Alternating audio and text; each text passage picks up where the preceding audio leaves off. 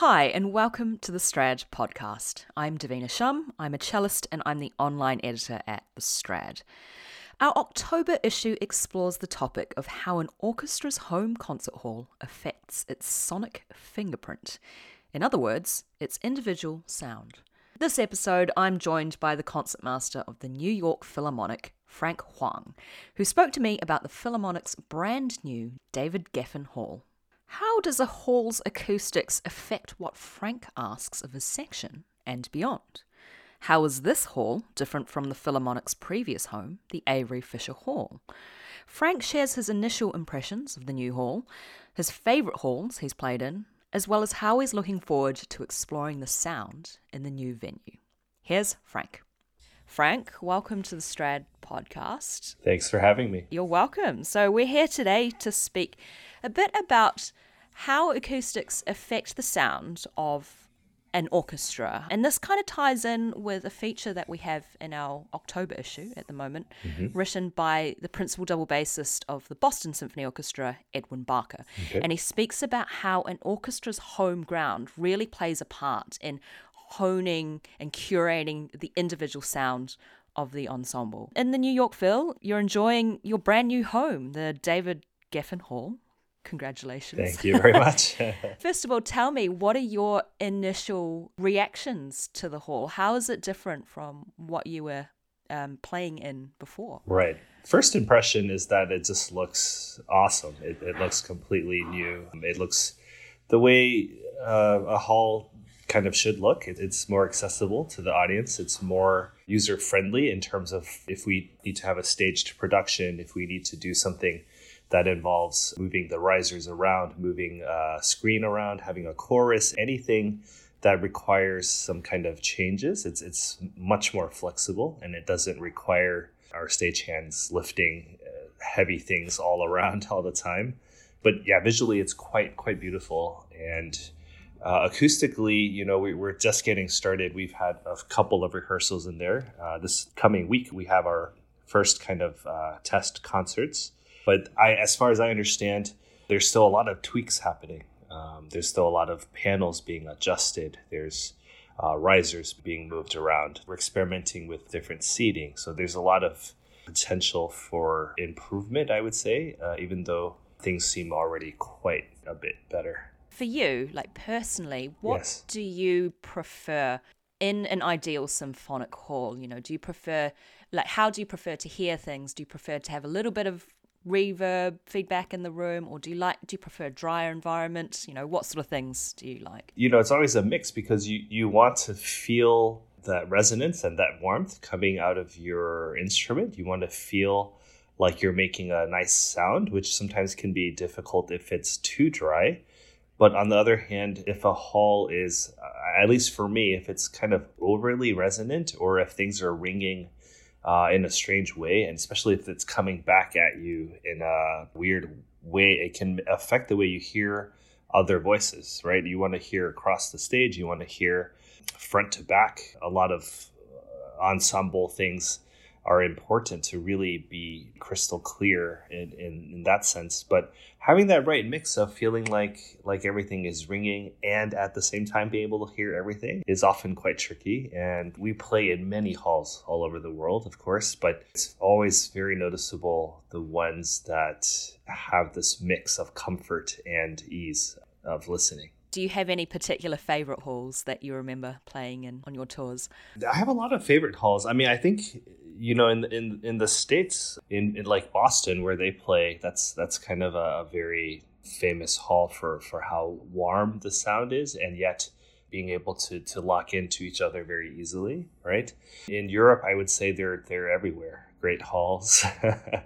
And in Asia as well. Suntory is an example, I think, of a hall that I like playing in very much. But I think, most halls take a little bit of time to get used to. That's why we have these kind of sound check rehearsals. And for us, we're kind of in that process now. It felt like sound checks every rehearsal the last few days.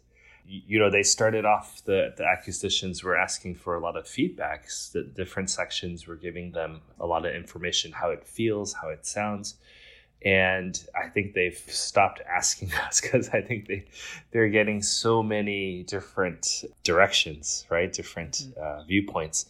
So now I'm noticing the last few rehearsals, they're probably still adjusting things, but we're not sure what they're doing. So I do notice day to day that sometimes it feels a little different, and sometimes it's an improvement. Sometimes it maybe feels like a step back.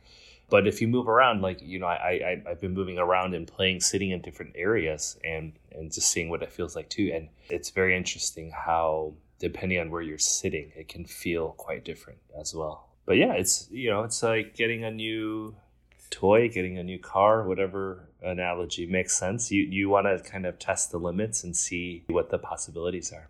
And it takes a bit of getting used to, and there are some things which gosh. might become apparent, further down the line that you haven't quite discovered yet. Absolutely. Who knows what they may be. Right. So have you found during your rehearsals or your inner sound checks that you mentioned, how does the acoustic that you're currently working with affect what you ask from your section and beyond? In the string section, what kind of sound you draw from the bow, specifically? A big difference in our old hall in David Geffen, formerly Avery Fisher, it was a little bit, I would say that the hall did not really favor the strings. It was always kind of like a battle just to be heard, especially from certain areas in the audience. That was another issue, I think, that was very problematic in a way as a listener. Depending on where you were sitting, you would get kind of a brass heavy or a wind heavy or maybe occasionally a string heavy seat, right? So it wasn't so balanced depending on where you were in the hall. But in the new configuration, I feel like, at least for the strings, that we don't have to worry as much about just being heard. We don't have to try to project our sound over the level of what the character of the music would require, if that makes sense. So which for me is super important, because this means not only can our palette or our range of colors and dynamics be wider, but it means also that we can really take advantage of those intimate moments and those places where we want to pull the audience into our sound rather than kind of singing things out. In a orchestral setting, I think in any kind of live performance setting, those moments where you really try to go for something very personal and very intimate and feeling are so important in live performance, especially because those are the moments where you can maybe really connect with somebody who is experiencing whatever piece you're playing in a very meaningful way, perhaps. But having that range, the loud and exciting stuff has always been relatively easy to get across, in my view. Everybody can appreciate a loud and fast, exciting something. But those intimate moments and the really beautiful personal connections that can be made are going to be easier, in my opinion. I imagine it's quite a hard balance to strike. It's not a small, say, like 100-seater chamber music hall, but it's over 2,000 seats. But how do you draw the audience in to get those intimate sounds? And it's that classic thing where I think people, they work really hard at being heard and playing loudly, but it's actually harder work playing quietly, right? An orchestra especially, right? Well, playing quietly with a lot of character. I mean, this is not just for orchestral playing. This is for everything. You always have to make sure you're getting the message across. Sometimes soft playing, if it's being covered by something or if it doesn't have the expressivity that you want, you're not really pulling in the audience to the character of the music. So having a little bit more room acoustically and having a little bit more balance between the different sections of the orchestra, I would say, are really going to help. Another thing I think I'm excited about in our hall is that the audience feels much closer, even visually. You're not looking out from the stage and vaguely seeing shadowy figures, hundreds of feet away. These seats feel like everybody is close. It's a very intimate feeling for how large the hall is. That must be very nice, especially given the last couple of years with no audiences, and now to actually have audiences in the hall that you can see and they're right there and they want to be there. That must be a really lovely feeling. Absolutely. Yeah. And also just that what you've mentioned before about just having that freedom, that space to be able to explore more colours. I imagine, going along with this car analogy that you mentioned before, it's a little bit like you're able to ease off the gas a little bit. You can just Absolutely. Yeah. cruise along a bit more. Right. Right. It's an exciting time. And I think everybody in the orchestra is just grateful that we're back to performing and that something positive came out of such a difficult time, for all people, especially performing arts. And there's a lot of exciting projects. There's a lot of new music that has been commissioned.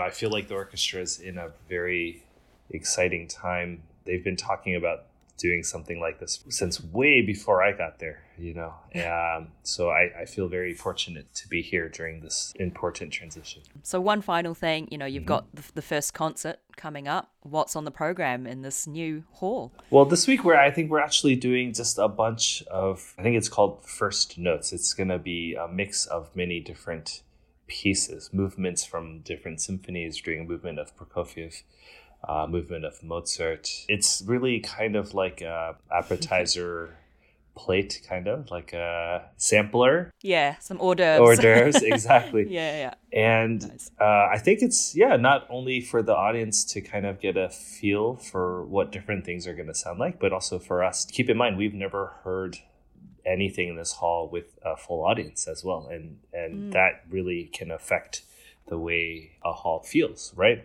So between the sound check and the concerts, sometimes different halls feel completely different. So that'll be an exciting moment for us as well. But yeah, it's a bunch of movements from different pieces. That's fabulous. Yeah. Well, it's just the beginning of a very long journey. Yes. So I'm sure you'll be looking forward to exploring the acoustics of this new hall. Frank, thanks so much for joining me today, and best of luck for the new adventure. Thank you so much. My pleasure to join you. That was New York Philharmonic concertmaster Frank Huang. The concert samplers mentioned earlier, New York Phil Returns Home, will be held from the 12th to the 18th of October. 2 opening galas will be held on the 26th and 28th of this month, and for more details, check the show notes, where you'll also find a link to Edwin Barker's opinion piece on how an orchestra's home hall affects its sound. And don't forget to head to our website, thestrad.com, to check out the latest news, articles and reviews on all things to do with string playing. And if you like what you see and hear, register and subscribe to access exclusive archival content from 2010 onward. Are you a student? We've got 50% off an online subscription for you. And if you're not sure you're ready to subscribe, take out a free trial for 7 days, start reading right away with no strings attached. If you happen to be on Apple Podcasts right now, give us a little review or a rating. That would help us out lots. Thanks for listening and tuning in soon for another episode. Take good care. Bye.